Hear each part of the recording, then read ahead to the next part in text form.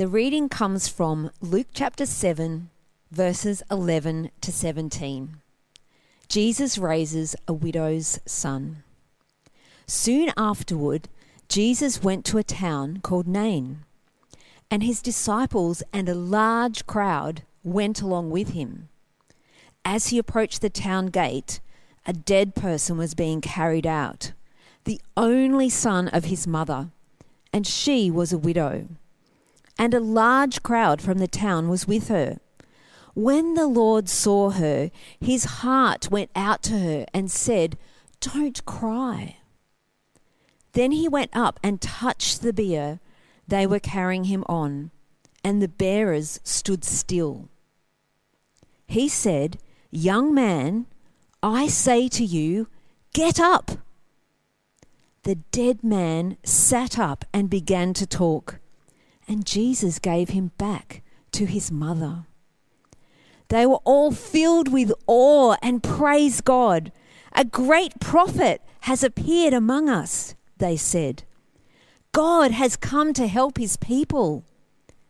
This news about Jesus spread throughout Judea and the surrounding country.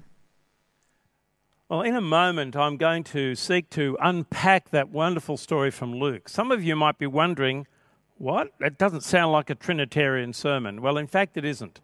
On Thursday morning, some things happened that meant that it was very difficult for Shane to be ready for this week. So we're going to delay and just doing a one-off message on Luke 7. And it's a topic, again, that touches us at this season of COVID as we look at the question, does God care?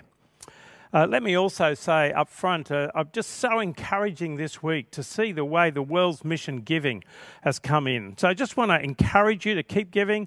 We've already received around $83,000. That's a wonderful blessing. And maybe we'll get that wonderful $100,000 target soon. We'll keep you updated. Thanks so much for your generosity. Let me just pray now as we come to God's word. Heavenly Father, we thank you for the scriptures, but we especially thank you for the Lord Jesus, your Son, who entered our world as a human being, but who demonstrated that he was also truly the Son of God. Help me to speak your word clearly, open our hearts to your truth, and may there be a wonderful connection between your truth and our hearts so that we become more like you and less like the world. In Jesus' name, amen. Well, does God care?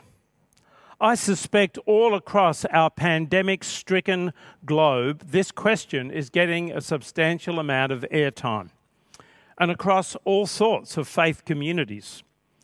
Of course, it's not just pandemics that give birth to these sorts of questions. This morning, from Luke 7, we heard these words.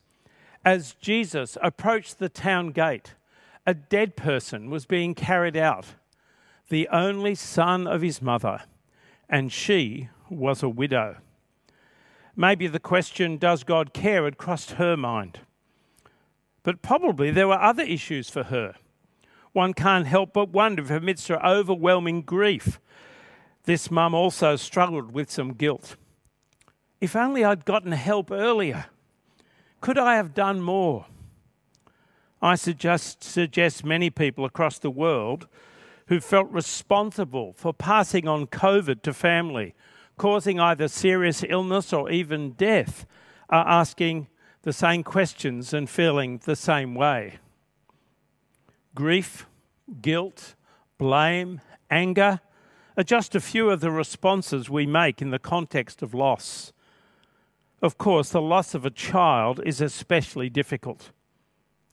Over the years, I've been to too many funerals where the deceased parents are still alive. It's not supposed to happen. Parents don't expect to attend their children's funeral, but happen it does. Diseases, accidents and suicides bring agonizing grief and loss to mums, dads and families all over the world. Our hearts especially go out to those who have lost a child prematurely. And I can tell you, in the midst of such circumstances, I can understand why people might scream, and even with a shaking fist, "Does God care?" Maybe many of you listening this morning have echoed such sentiments. Maybe we've even wondered, did God exist at all? Or if he does, why he doesn't seem to do anything and answer our prayers. I remember years ago seeing some wall graffiti which read, "God doesn't give a damn about us. Why should we give a damn about him?" How do you respond to life in the hard times? What do you think about God?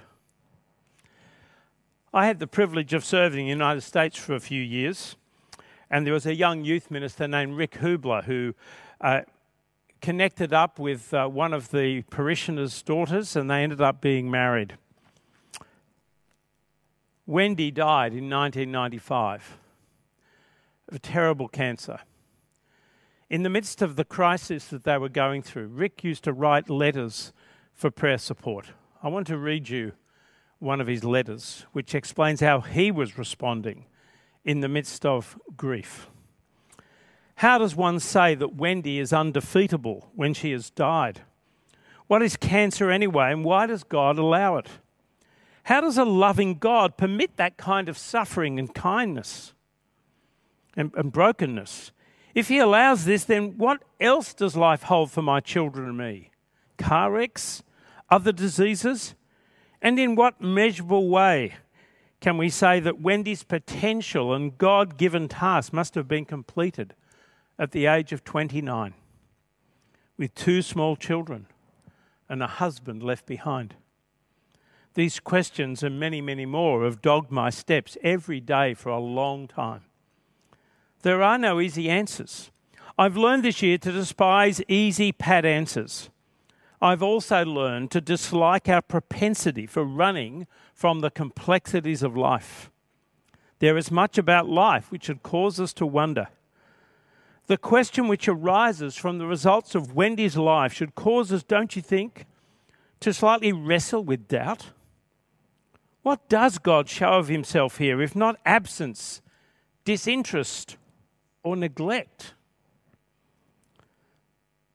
But Rick closes. But as with so many other struggles, I have found the answer in God's word. And it's to that word we turn this morning. I want us to watch God's Son in action. Let's see if Jesus can provide an answer. Does God care for people? We read again the opening part of the narrative. Soon afterward, Jesus went to a town called Nain, and his disciples and a large crowd went along with him. As he approached the town gate, a dead person was being carried out, the only son of his mother, and she was a widow, and a large crowd from the town was with her. 2 crowds we see meet at this gate, this first-century Palestinian town. The first is buzzing with excitement.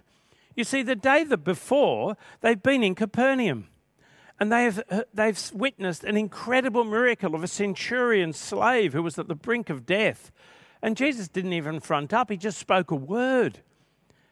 And this crowd had spent a wonderful day walking from Capernaum to Nain with the teacher of teachers, hearing about his teaching on forgiveness, knowing he was a man of great power. They arrived at the gate of Nain, excited and enthused about the fact they could sit down and have some wine and cheese and chat with Jesus and learn some more. But at the gate of Nain, circumstances changed, for there was another crowd. Here was a crowd filled with grief and sadness. Confronted they were with one of the puzzles of life. For while the servant had been healed 40 kilometres away in Nain, a young man, the only son of a widow, had died. Here was a mum stumbling, barely able to walk before the coffin, as was tradition in first century Palestine. Walking before her son's coffin out of the gates to the burial grounds. Facing her was a life of loneliness, poverty. There was no welfare system in the first century. the loss of family line, and lots of unanswered questions. Why? What will I do? How will I survive?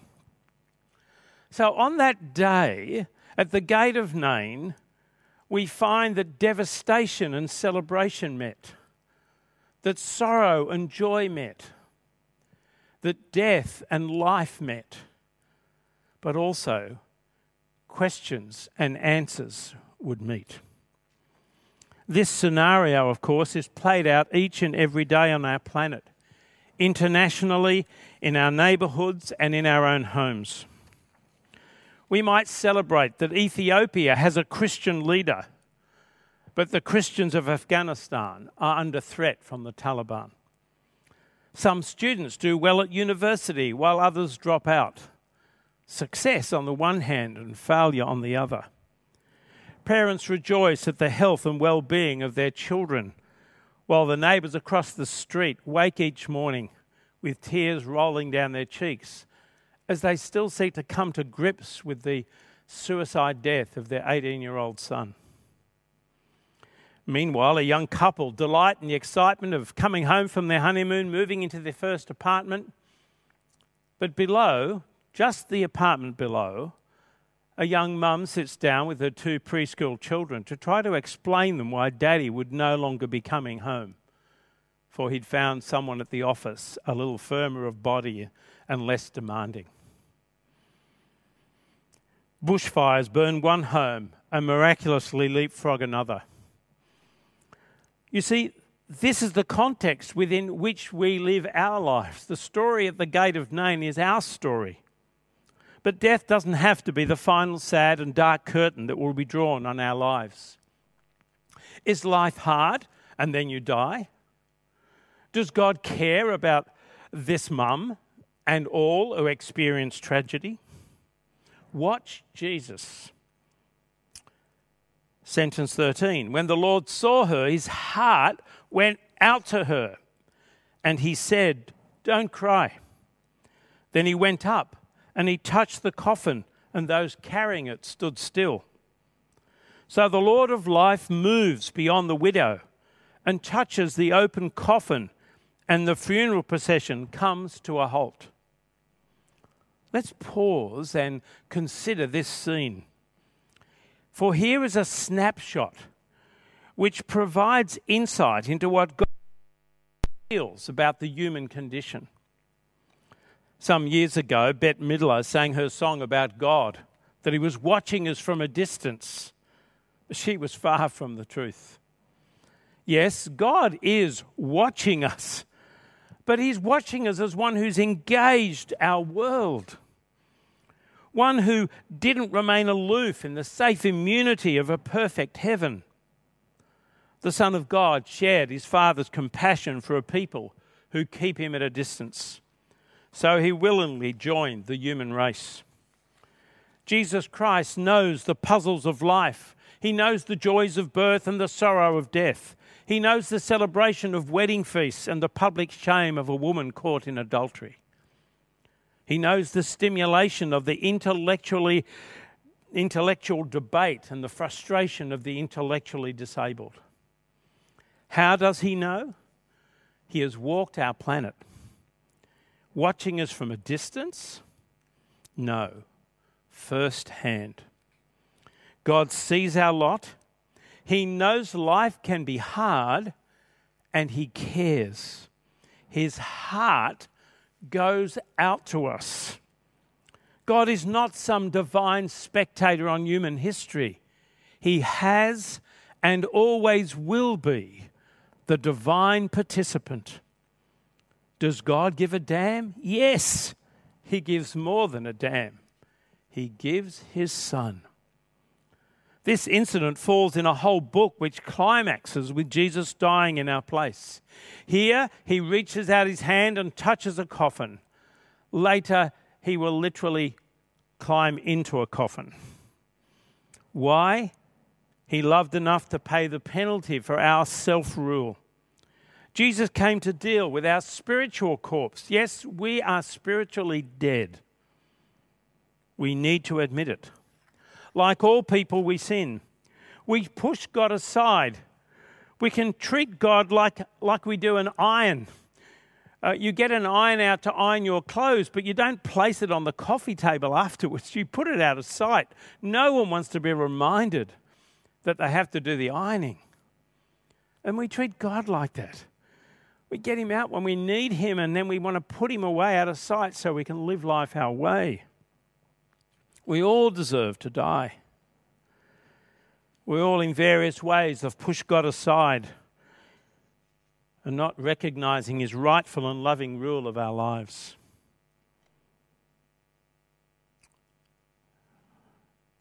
But God stepped in for us. We sought to be independent, but without us even asking for it, God sent his Son to take our guilt and punishment, to endure the separation for us. The other night on the news, I heard the story of a man who went skydiving and the parachutes didn't open. He fell something like 10,000 meters to the ground and miraculously survived. How? Because his instructor at the last minute turned his body and placed his body to receive the full impact. And this man had hardly any injuries. It was simply a miraculous rescue because of the sacrifice of another. And so Jesus took the full impact of our sin and our judgment. He did it for us. The history of Jesus unveils for all to see that God cares. People matter to God. Even some insignificant grieving mum in a first century tin pot town of Nain. And everyone on the planet impacted by COVID-19. Some may cry, God doesn't give a damn about us. But I'm here to tell you, Jesus says no. And history says no. But caring is one thing. Handling death is another. Caring sympathy doesn't bring people back to life. So let's return to this scene at the gates of Nain, for what happens next blows everyone's mind. Some may cry, God doesn't care, and then they add, death is the end. We read, Jesus said, young man, I say to you, get up. The dead man sat up and began to talk. And Jesus gave him back to his mother. Now, during the course of my ministry, I must have taken 250, 300, maybe more funerals. And I just want to say to you, it has never occurred to me to do what Jesus does here. Never occurred to me to say, oh, could you take the lid off the coffin and I'm just going to give this a shot. I wouldn't dream of doing that because I know who I am. But that is exactly why Jesus does do it. He knows who he is. He is the Son of God from heaven. He is God. I know that I can't play God. All the people at those funerals have never given it a shot. We know who we are, don't we? And Jesus knew who he was. He had power to create life where there was none. Jesus did this without any fuss. There was no consulting the star signs as if it was a good day for a resurrection. No, he just spoke a word. Young man, I say to you, get up. And even death could not hold him back. The man sat up and spoke. He was alive. And this in front of two large crowds. Note, Jesus gave the boy, back to his mother. With this act, Jesus demonstrated not only his unique power, but that death does not have to be the end. Some say, well, it's okay for this widow and others who get miracles, but that isn't my story. My spouse is still dead. My child is still dead. Well, it was only after Jesus rose from death on the third day, after his burial, that his disciples realized that events such as this had been like a taste of something greater. Miracles are like tasting dinner a little bit beforehand so you can hold out for the feast that you know that's coming. The hunger doesn't go from a taste, but it sustains you knowing something spectacular is about to come. And so it is with the resurrection. That is a spectacular event when we will all be resurrected who love Jesus. Not all are resurrected prior to that great day. So Jesus has come to give the guarantee of resurrection to a new spiritual life, not simply a resuscitation to this life. Only the Christian faith offers a certain hope of life with a loving God. Jesus didn't just engage our world, he defeated its final curse. This is history, recorded by solid, credible witnesses. Recorded, in fact, to produce a decision. So let me urge you to respond. Please don't delay. So the question arises, what is the right response to King Jesus? We read in verse 16, they were all filled with awe and praised God. A great prophet has appeared among us, they said. God has come to help his people. The first eyewitnesses show us the way forward. They acknowledged the activity of God in Christ, and they gave God the honour and praise he was due. Now, to be filled with awe of someone is to actually listen to them, to acknowledge in their area of expertise that I should listen to them and follow them. If I wanted to be a great cook when at present I'm a dud, then I would give attention to my children's mum, my wife Sue, who's an incredible cook, as my ample frame bears testimony. God's area of expertise is the whole of life. We stand in awe of him in everything. He shows us how to live in a way that is life-giving and hope-filled.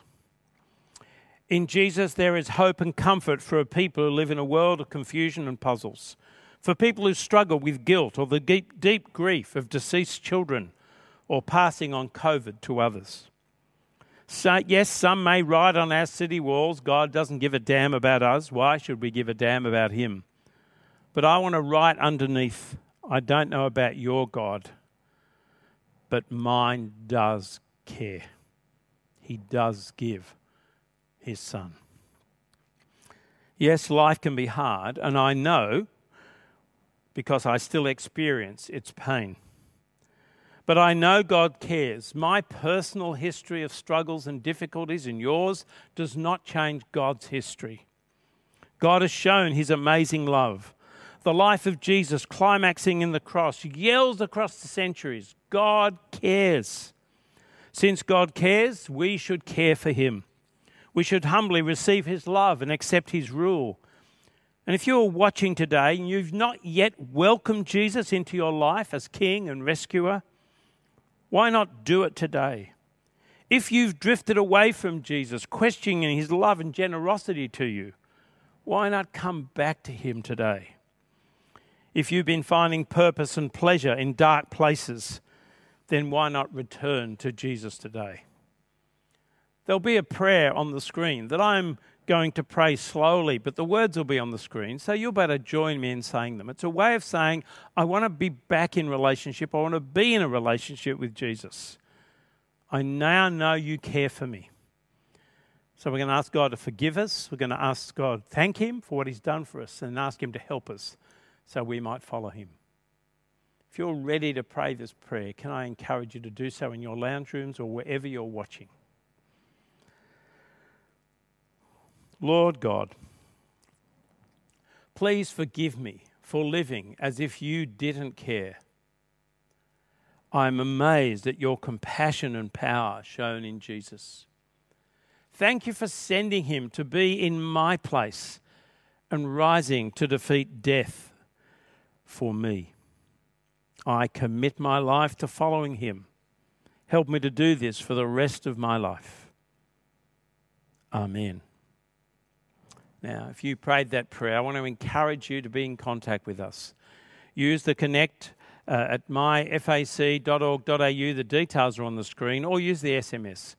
Just say you prayed the prayer or you'd like to talk to somebody, and we'll be in touch with you this coming week. Please, let us know you've done this. And for the rest of us who've been listening this morning, may the way the story of the widow's son being resurrected or raised to new life be reflected in the way we go through our week. May we all be filled with awe and praise God for Jesus. May we recognize that he is the great prophet of God who has appeared among us. That he is the God who has come to help his people. And may this news about Jesus spread throughout Judea, through Fig Tree, and throughout the globe, and to all the places where he is not yet known. May we be vehicles of that message. Let us pray. Father, thank you for your word. Help us to follow you day by day and celebrate your wondrous grace and kindness to us. In Jesus' name, amen.